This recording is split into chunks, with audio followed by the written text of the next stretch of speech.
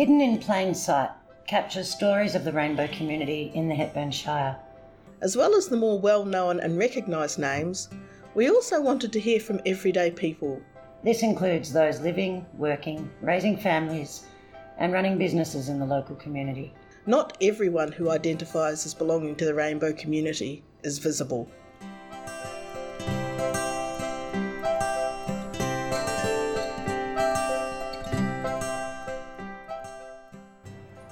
Today it gives me great pleasure to welcome a dear friend, Christian Reuter, to our conversations for Hidden in Plain Sight. So we've given you a little bit of a overall gist of what it is we're doing here, and Rosie and I would both like to say welcome. Thanks, Mel. Thanks, Rosie. Welcome. Thank you. Very good to have you here. And we've got history. You and I, we've been dear friends for... longer than 20 years, but we moved in together 20 years ago. There we go. So, housemates, we know a bit too much about each other, not all of that stuff can come out. But to start off the podcast, I guess we like to know where you started. Where's your story? Where's the beginning of your journey? And how Christian came about being in the Hepburn Shire and with all of us. Oh, yes. Well, I suppose I grew up in a small country town in the Goulburn Valley in a dairying area, and that was a different world to what I know now. I had no idea of what possibilities could be, even though when I started having an inkling that I was gay or I might be different or anything like that. I just felt very stuck between two walls and there wasn't many choices and all that sort of thing. But through determination and, my parents had travelled a lot and they inspired me to do the same and get out there. So I became a chef, moved to Melbourne, and that was exciting and fun in the late 90s. I sort of burst onto the scene there. So you trained in Melbourne? Yes, I finished my apprenticeship in Melbourne. I started in Echuca and moved to Melbourne after a couple of years just to get more experience. So that was exciting.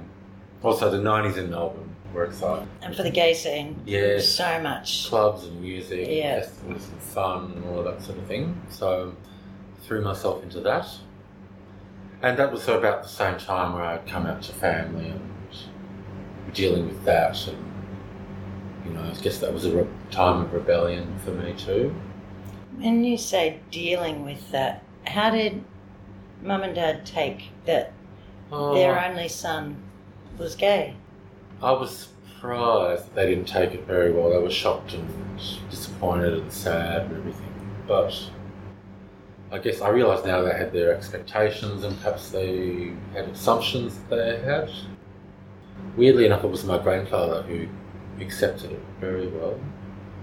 And I didn't realise till 20 years later, till my mum told me that she told him.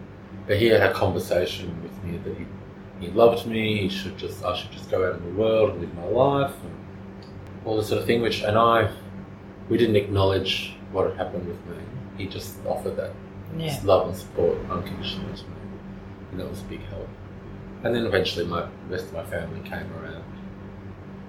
I just had this period of rebellion and craziness. That's how I dealt. Yeah. In Kyabram or in Melbourne? It started in Melbourne and then when I went overseas to live as well. So I look back on it, maybe it wasn't a healthy way of dealing with things. But I felt rejected and angry. But you can't take that stuff back though either, can you? No. But if I was talking to my younger self or someone younger, I would say to them, look, are you acting out of pain or trauma in doing this, or are you doing something? Would you say that that's a bit generational in that our elders, parents, aunts, uncles, whatever, didn't have the capacity to communicate or reach us on the level that you just discussing with your inner child? No. No. And I think that's the way we deal with things that we didn't maybe handle well in the past or have caused us problems and things like that. And I think it's mental health like that. Mental health issues like that are very common in our community as well, especially, I can only say especially in our generation, because I know talking to friends and things like that. It is interesting, the evolution of all of communication. How did your high school friends cope? Like, you would have obviously had really country friends with farming families. Yep. Surprisingly well. I remember bracing myself for rejection a couple of times, but there was nothing but love and support, really. I never had any negative experience. Yeah, from the hardest, roughest country, traditional country folk, but nothing but love and support. So I was really grateful for that. And luckily I didn't know any violence or hate in the community. I don't know whether it's because I am a big guy who mastered well or fitted in well, but I never ever got any hate or... I don't know, you were working in kitchens? They were crazy Hospo's environments. full of us. Anyway, regardless. They were crazy environments. Like, it was, everyone had, and I think that's what lured me to hospitality, because a lot of us say now that people who are looking for a family or something, how can I say it? For me, I enjoyed the teamwork of kitchens and the team environment, and I think that a lot of other people do as well, because they may not have that in their lives. But being a part of something, belonging to people, and because if I look back on it, a lot of people I worked with were all from different walks of life and had issues somewhere else in their lives, but we all fitted in a kitchen. And yes, it was crazy and lots of hard work and all that sort of thing, but lots of really good friendships, and it was fun, and the adrenaline and all of that. Yeah. And I've tried to do other career changes and things like that, like teaching and other things, and I just don't get that buzz out of it. I know it'd be nice to work Monday to Friday. Yeah, the hours aren't very sociable. No, they're not sociable. I think that's why you form your bond with your family. Yeah, but I think, I'll do that later. When I'm 60 or something, do Monday to Friday. You can teach them. Yes. Because you did London as well, didn't you? You did a big chunk of travelling. How was that? That was good too. And I had another falling out with my family just before I went. So that was problematic. And I just went over there. So I was ready to just have an adventure on my own. And I was on my own for nearly 3 years. But I lived in London and I lived in Cornwall. Cornwall was very accepting, and it's a big artistic community. Like and they helped me with Welcome Arms, and there was a strong LGBTQI community there too. That revolved an arts club on a Monday night where people of all walks of life would just get together in an old hotel, have a night out. I loved it there. Artists also, and all sorts of people you meet there. And that's quite a remote part of England. You would think, I don't know how it's going to go, but it was just amazing. Yeah. Have you still got a Cornwall group of friends? A couple, yes. Yeah. I haven't been back there since 2004, but Facebook friends now. Thank goodness for Facebook. Yeah. On so many levels. So I did go through this bit of self-destructive period in London with partying and working and all that sort of thing, but then I did calm down, and I do think there was a part of that was just that's dealing with the trauma of what had happened and just keep going, moving fast. Yeah. And so you came home, and where? I went back to Melbourne, and I lasted about a month there because I was sick of cities. So I'd been in Berlin before that as well. And, that was fun too. A mutual friend of ours, Martin, was moving from Hepburn to Sydney. Or had moved from Hepburn to Sydney and was sharing a house with Mel. With me. He's just like, darling, I'll get you a job. Franklin. Yeah, and he said, darling, I'll get you a job at a hotel and you can just move in with Mel and you'll love it. And I did love it. So, and I moved in the day after Chill Out, on the Tuesday after Chill Out, I think. Which would have been Chill Out 2003. 2003. Yeah. So 20 years. Ooh. There we go. And the doors were wide open and there was just a note on the table saying, make yourself at home. I'll see you tomorrow. So immediately I loved it and have never thought of moving since. So you've stayed in the area ever since? I haven't Or lived not in the same house, but... I've moved around a little bit around between Hepburn and Daylesford, and now I live in Hepburn. We lived in 3 places together, didn't we? We did, yeah. So what about those years, hey? Yes, well, they were pretty crazy. I came to sort of a quiet existence. But it was Calmed down. 2003. We were about... 25, 26, You were 27? young. Oh, maybe 28, whatever. Young. You're a little bit older than me, for the record. Yep. I would have been 25. Well, I was 28. Yes. And so where did you work? In Hepburn? Yep. At the Peppers and Mineral Springs Hotel, which is now Peppers Resort. I started there, and they said, once you've been here 10 years, you'll have worked everywhere. And now it's true. Yeah, it is. Yeah. I've worked in restaurants and cafes, and had my own catering business, and had my own cafe, and now I'm working at Passing Clouds. Mel was also managing my cafe for a couple of years as well. Beautiful cafe. Absolutely beautiful. Which one was that? It was called Culinaria, and it was in Howe Street, where Buster McGee is. But running your own business, go into that a little bit, because that's really important. Well, I started a catering business first, and set up a commercial kitchen in an old factory in East Street, an old tomato processing plant, just a factory or whatever it was. And I think it's where McCain's Chips used to right. be. It was Like that's got that factory. much history. Now it's very much about small businesses all being able to have an opportunity there. And I grew the business from doing small dinner parties and dinners for guested accommodation and things like that, to doing quite a few weddings and larger events, longest lunches for 200 people and things like that. Yeah. Once I found a friend who could help me coordinate events, and I could focus on the food, and I don't always was able to get really good staff somehow. That's actually one thing. Yeah. I'm still proud of that. Gone are the days where you can just call upon 15 staff because you get a function. And I think that's COVID, but I think it's also the Airbnb industry consuming a lot of the housing for a lot of our would-be staff. So yes, that's the biggest thing I've noticed. As I was driving over here today, I was thinking about the time when I moved here, and I was part of a very large young community of hospo and hippies, and also a really broad range of young people. Yeah. And I thought, are they still here, and I just can't see them, or just because I'm 20 years older now, I don't see them? I agree. Or have they gone Was it altogether? changed? It's a different demographic. It's not... I agree with you. The prices of our local community have gone up in such a huge way that people like us that had priorities all over the place, we would use all our income every week. Hospo people will spend their money, but there's a different demographic moving in. I think it's a higher end income.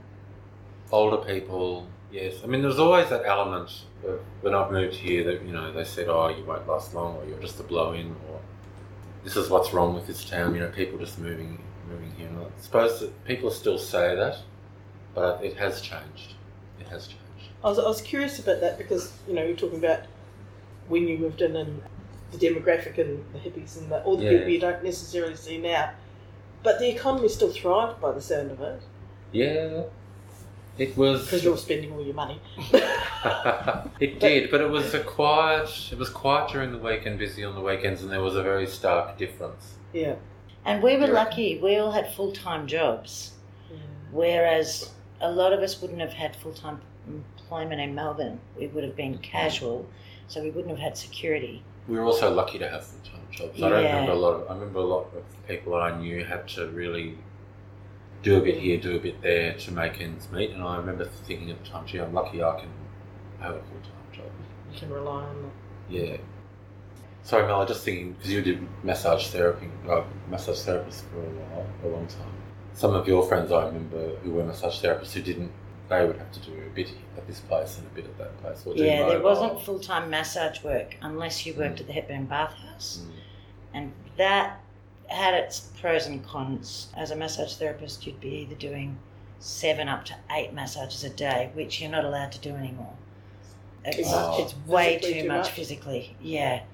But we were all doing it. It's just, that's what it was back then. And so those people own smaller day spas now and ended up being the small businesses which was really nice to watch and see those little businesses thriving under the umbrella of what the Hepburn Bathhouse was. But the Hepburn Bathhouse will always be what it is, which is a big draw card and a big employer of the region. Going back to the business I had, I got to know a lot of, got involved with the football club and other groups like that, community groups, like Hepburn Health and other things. So that got me more involved in the community too, which I really enjoyed. And the Did football. you play footy? No. You should have seen the look on his face then, listeners. No, just catering jobs and or sponsoring their events or things Football like that. would have ruined the baking hands. Oh. Christian is a very talented pastry chef. Oh, yeah? And Yeah. yes, cake maker. We did make cakes as well, wedding cakes, and celebration cakes, and cakes for restaurants. Yeah. As well. And you never had any problem with the football club and any adverse. No, I was very well supported by council and local businesses and things like that. And if you could, you would try and support them as well. And I feel like I'm more a part of the community because of that now, because I still know these people. Good time to come in by the sound of it. It Yeah. was, yeah. But I think it's, and like you, Mel, too, and you, Rosie, you've been involved in things in the town, and it's the most rewarding part of living in the country. And you're a big part of Chill Out for a while too. Chill Out, but you would have done your stuff for Chill Out too. I'm sure you would have done sponsoring or, that's what businesses do. Once you do that, you'll then have to sponsor everything, isn't that right, Mel? They ask you for everything. COVID stopped all of that. All businesses went, It's absolutely not, no more. Change. It's Yeah. like, gee, I don't know if I can sponsor anything else. Really need to pay my rent. But they do. They do ask a lot. But yeah, no, nothing but good memories about all that. So you're a pastry chef as well as a... No, I just accidentally fell into pastry cooking because a lot of chefs don't want to do dessert pastry cooking.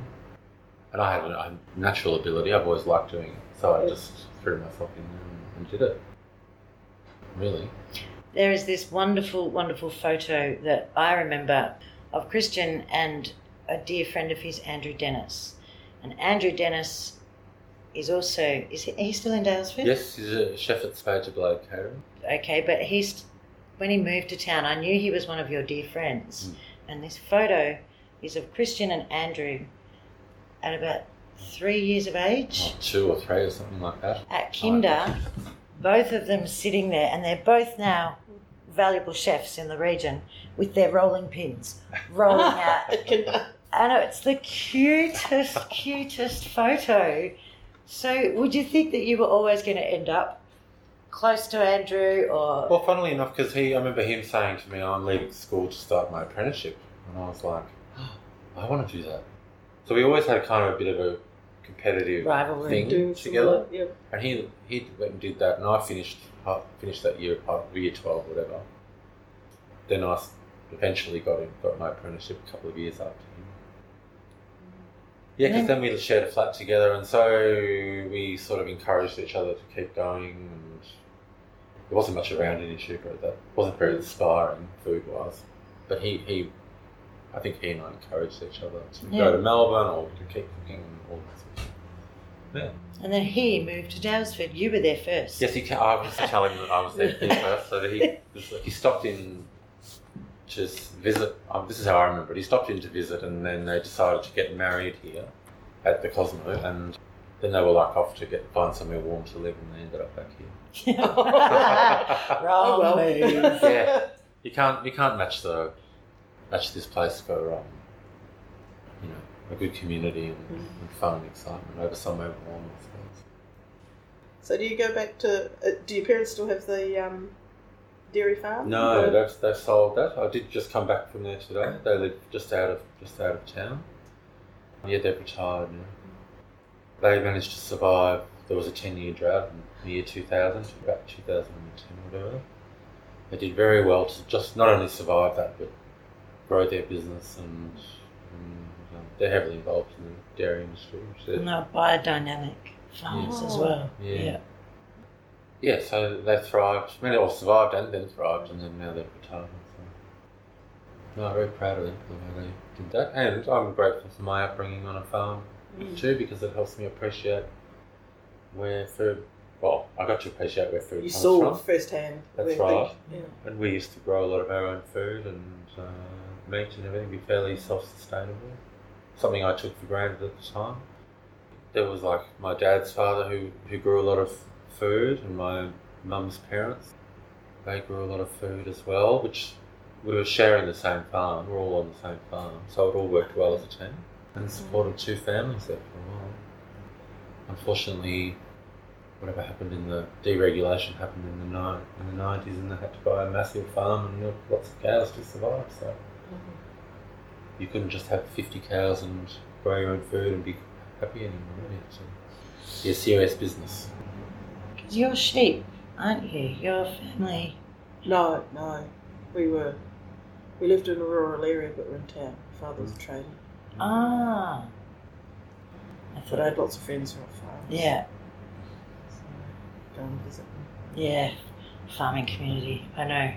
When I went, I said before. Help with docking the tails and all those horrible things. Well, I never did that, and I think Christian parents had worked me out pretty early on that was not something I could have done, nothing like that.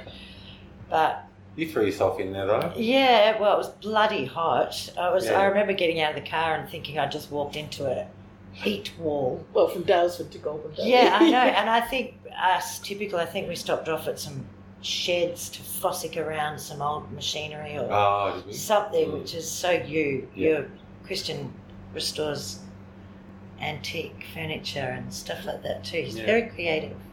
But yeah, I remember your dad saying, well, come on, better do something, or something along those lines, and I came out and was just in awe. All the cows were doing everything he asked, and in they went, and thank goodness it was an automated system. I wasn't actually hand milking them, which wouldn't have been as fun. 2 hours later, we came out, we milked them all, and I went back in, and Christian's in the bloody recliner. I'm like, is that where you've been? Jeez. You were all over it, Mel. I was so happy. Yeah, I was happy I'd accomplished something. But creatives. Yeah. You've always had the creative flair. You've always had an exceptional, exquisite presentation of food, cakes, all that kind of stuff.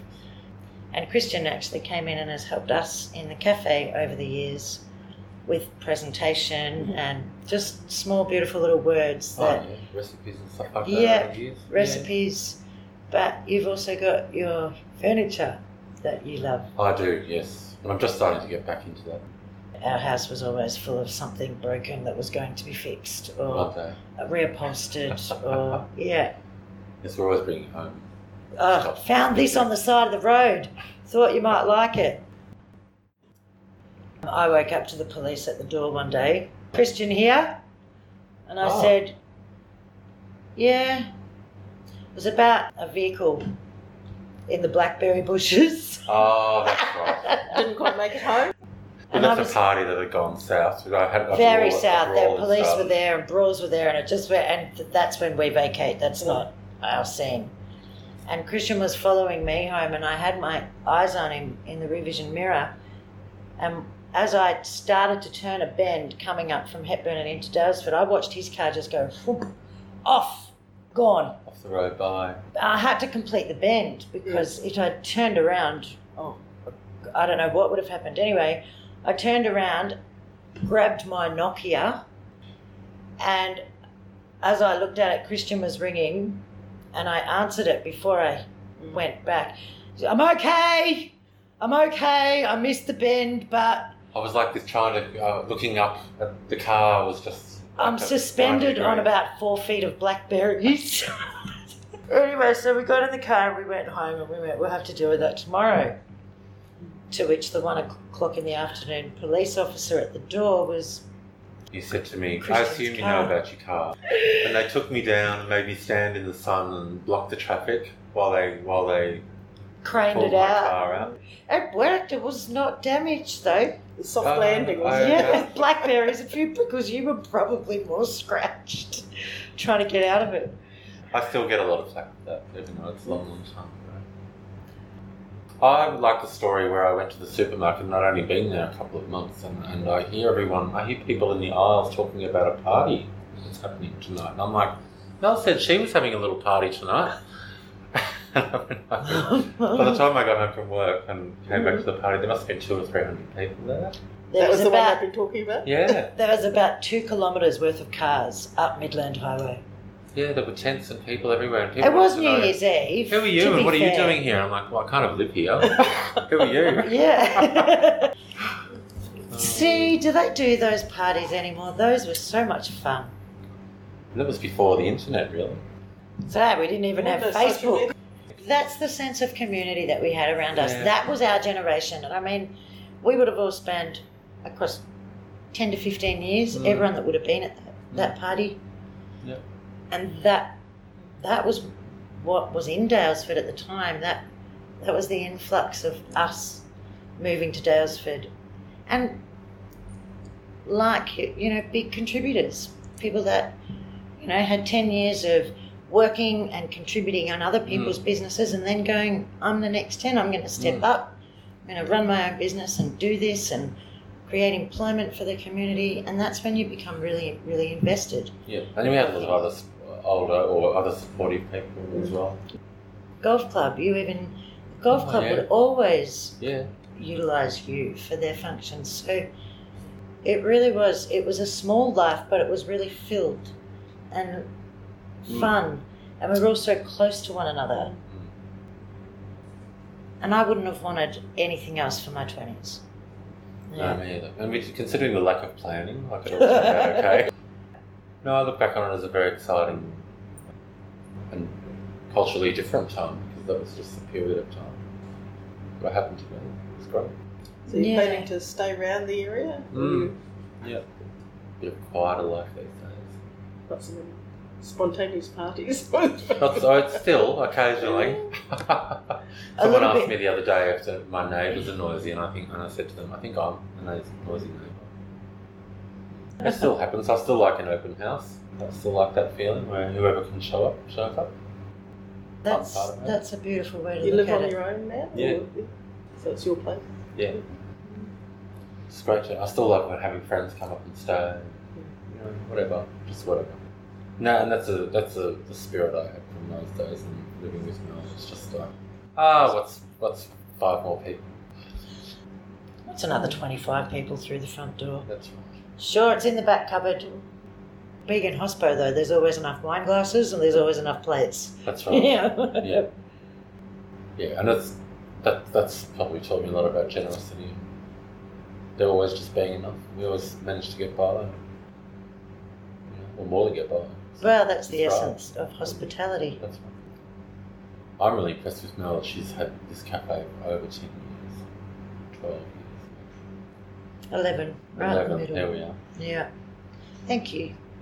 Very But- proud of her.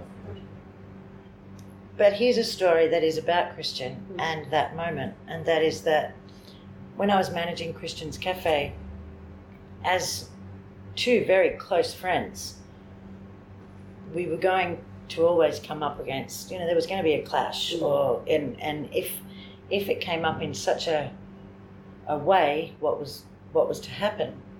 And we both said at the very beginning, our friendship came first, and sure enough, when things started to get tense and we started to see different things, we put our friendship first, and we both decided that this was the moment.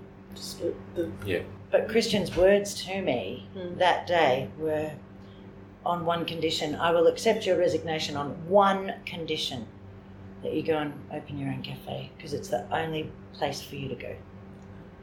And so without my bestie's words, I wouldn't, and also with your experience and seeing you do it, I don't think I would have had the courage or the knowledge. You taught me So much. I have no regrets. But hospo, we're built for it, aren't we? It's part And of I your hate blood. to talk about the adrenaline. I think that's a big part. Which is so funny because you're the least adrenal person I know. Christian, very relaxed, very I'm picking chilled that out, up. Capricorn, Yeah. goatee. But you knew when Christian got stressed at work, and everyone still talks about this, and it's called spirit fingers.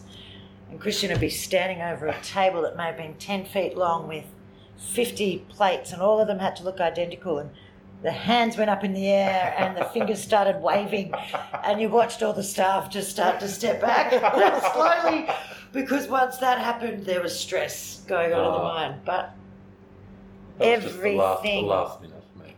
everything was just so beautiful. Your service, your presentations. Yeah, they were some of the happiest times. Yeah. So we're 20 years older. What do you see if kids that were our age moving to the region now? They've got some challenges, I would say, but I see them. I don't know about, because I don't know any young people at the moment trying to move or living in the town. I don't, but I know quite a few who are like moving to Ballarat, Maryborough, Clunes, and I think that's where their opportunities are. Clunes is up and coming. Yeah, Yeah. Ballarat too. So many young people and people who have moved from other countries have just gone, this is an opportunity for us. And it's changing the mood in these places too. I'm excited for them and those towns.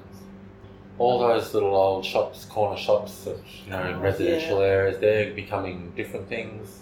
People are travelling to these shops, and 5 years ago I would have been very worried for retail. But then Trentham, you've got some beautiful shops too, and I love them. Yeah. And they're thriving and surviving. So I'm hoping that, I hope young people continue to move to Daylesford in light of accommodation issues. I really hope that sorts itself out. Maybe there are ways of imposing regulations on holiday rentals and things like that might change that a bit. Well, actually, I should say there are community-minded people who are building low-income housing, luckily, in our area. But I think if I was 20, well, I could be 28 again and I wanted an opportunity, I would go further out, where there are more opportunities. Like, say, Bendigo or Ballarat. Yes. Small. Yeah, or a small town somewhere. I would agree. Same spirit, same energy, but take it somewhere else. We haven't talked much about politics behind being part of the rainbow community. What do you think is different from where we came in to where the next gen are coming in? What do you think has changed in just as simple as 20 years? In one hand, there's more acceptance, especially in the education system and some of those systems where young kids can hopefully feel like they can be whatever they want to be, whether it's gender fluidity or sexual orientation or that sort of thing. But I'm also experiencing some resistance even from within the gay community about people having, oh, this is going too far, or, why can't people just be people? So I acknowledge that there's repressed fear and homophobia amongst gay people, but I'm surprised that it plays itself out. And I've dealt with it recently with other people. What happened? Like, wow. Well, they might say to me, they've become more conservative, and they might consider the idea that this is some sort of agenda. And I think that's a real struggle for me. An agenda in what? Breaking down family values. This is on a trans topic, isn't it? Yes, it is. Yeah. It is, and it's just not in my nature to want to challenge people. I'm comfortable in what I think, and I don't need to argue with them. Just hear them out and change the subject. But I'm surprised. That where it's coming from. But there's always been. I've experienced repressed homophobia within myself and self-hatred and all that sort of thing, which is why I reckon I've acted out in the past. But now I don't have that, but I still see it in other people, even people I know well. So, but hopefully that's just what we're moving through to get to a better place. And someone said to me recently, so why is it so important for people to be seen when they want to be respected for who they are? And I think that it's important because we've grown up for so long, millennia, being put into this pigeonhole or that pigeonhole, and trying to live our lives for that. This is our opportunity to live our life the way we want, and I don't think it's anyone else's issue. That's what I say to those people who can't wrap their heads around it. But I think it's that's their own stuff, and it comes from their fear or their trauma or whatever they've been through. And if we're angry, if we're angry particularly, that's usually where it comes from. We've been wounded somehow. It's time to break cycles and look at ourselves and draw a line. And do better. Yeah, do better. Get better and do better. Yeah. Yeah. I still struggle with pronouns and get nervous, get social anxiety and all that sort of thing about it. What, that you will get it wrong? Yes, I get it wrong or whatever, and I don't mind being corrected, or I don't know what I'm worried about. Yeah. I just want to be respectful and... Yeah. That's it. But things are so ingrained in me. I'm determined that that's not an excuse. No, but also, if all you want is to be respectful, then I think that's exactly what comes across. Yeah. Just someone that also doesn't want conflict. Your intention is going to be so much more the way that you are responded to when it comes to that kind of stuff. And we do get anxiety because we would hate to be in that situation and judged for being ourselves, because we're lucky enough to actually just be sitting here without any major horrific stories. I once got a 2 days notice to take a hospitality class on how to deal with the general public without using gender. How did you go? Well, it went fine, but I did half the class of me instructing, we're talking about front of house service and how to treat customers and all that sort of thing, and the rest of the class, I engaged with the class on what they thought treating customers would be like without using gender at all. And it was fun because we had to see how far we get before we don't need to say he, she. No, we don't. It's funny, isn't it? Hey, folks. Straight up. Yeah. It instantly dissolves the gender. Yeah. No. Who were you teaching? Oh, it was a hospitality class through Hepburn Health, I think 2 or 3 years ago.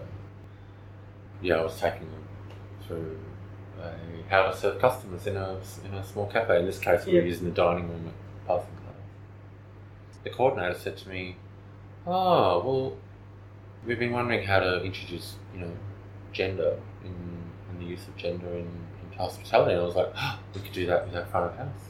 And then I thought, I better think about this. But it was good. It was really good. And what ended up happening was a few people I worked with joined in and listened in as well. And we had a complaint from a customer. They were offended in the way that we addressed them. And then I suggested to the coordinator that we recognise this and we talk about it. Was this a transgender customer or was this a straight customer? I cannot remember what the issue was, but they'd sent an email that they were offended, and everyone was well-meaning but shocked and didn't know how to respond, and so we had a discussion about the whole thing.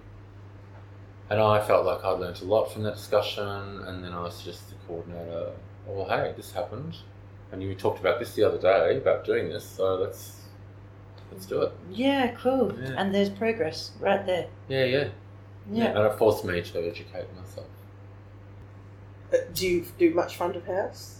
I do, yes, from time to time. I just try not to think in terms of gender at all, and just people. Hello. No, it comes to me more easy. When you get out of the habit of using it. Yeah. And so I would always say, hi guys, and girls, for gay guys, for a group of gay guys came in, it's like, oh, hey ladies. Yeah, exactly. Which they used to love. Yeah. But we're part of the change too And I now. probably objectively don't like that if you specifically ask me about that. But it's just something I was lazy about. So it's good. It's also, I mean, back to the late 90s and early 2000s, that's a way to connect.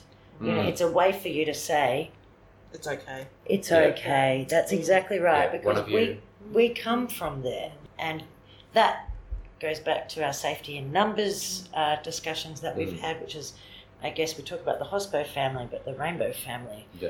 We find each other and there's this, not so much anymore, but that was us. We locked on years ago because we had each other. And we don't need to find security in that way No. anymore. That's the progress too. But maybe people with different challenges do. I'm sure they do. Would you say you've made a difference? I hope so. Yes. I would too. Absolutely. Feel free, Rosie. Anything else you'd like? Yeah. Anything. Well, I'm that looking you forward like. I'm really looking forward to Chill Out. This is the first time in 9 years I'm not working, and I get to go to things and do things and stay up late and have fun. That's right. We will be looking forward to Chill Out. So that is for March 2023, just for... Yes, Labor Day weekend. Yep. Well, they'll probably get this by next year. Yeah. Oh, okay. Right. Yeah. 2024. Yeah, but Good this weekend. is recorded about 2 weeks before 2023 Chill Out. Yeah. About 2 weeks to go. Yes, that's Yeah. right. Yeah. Well, thank you, Christian, for coming Thank you very much. to us. Nice to meet you. Nice to meet you Yes. too. Yeah. Thank you so much. And I'm so rapt that you agreed to coming on board Oh, and that's allowing great. us to hold your story as something that is part of the Hepburn Shire. Yeah, I look forward to hearing all the stories. Yeah. Thank you Okay. so It's much. a pleasure. Thank you. Cheers.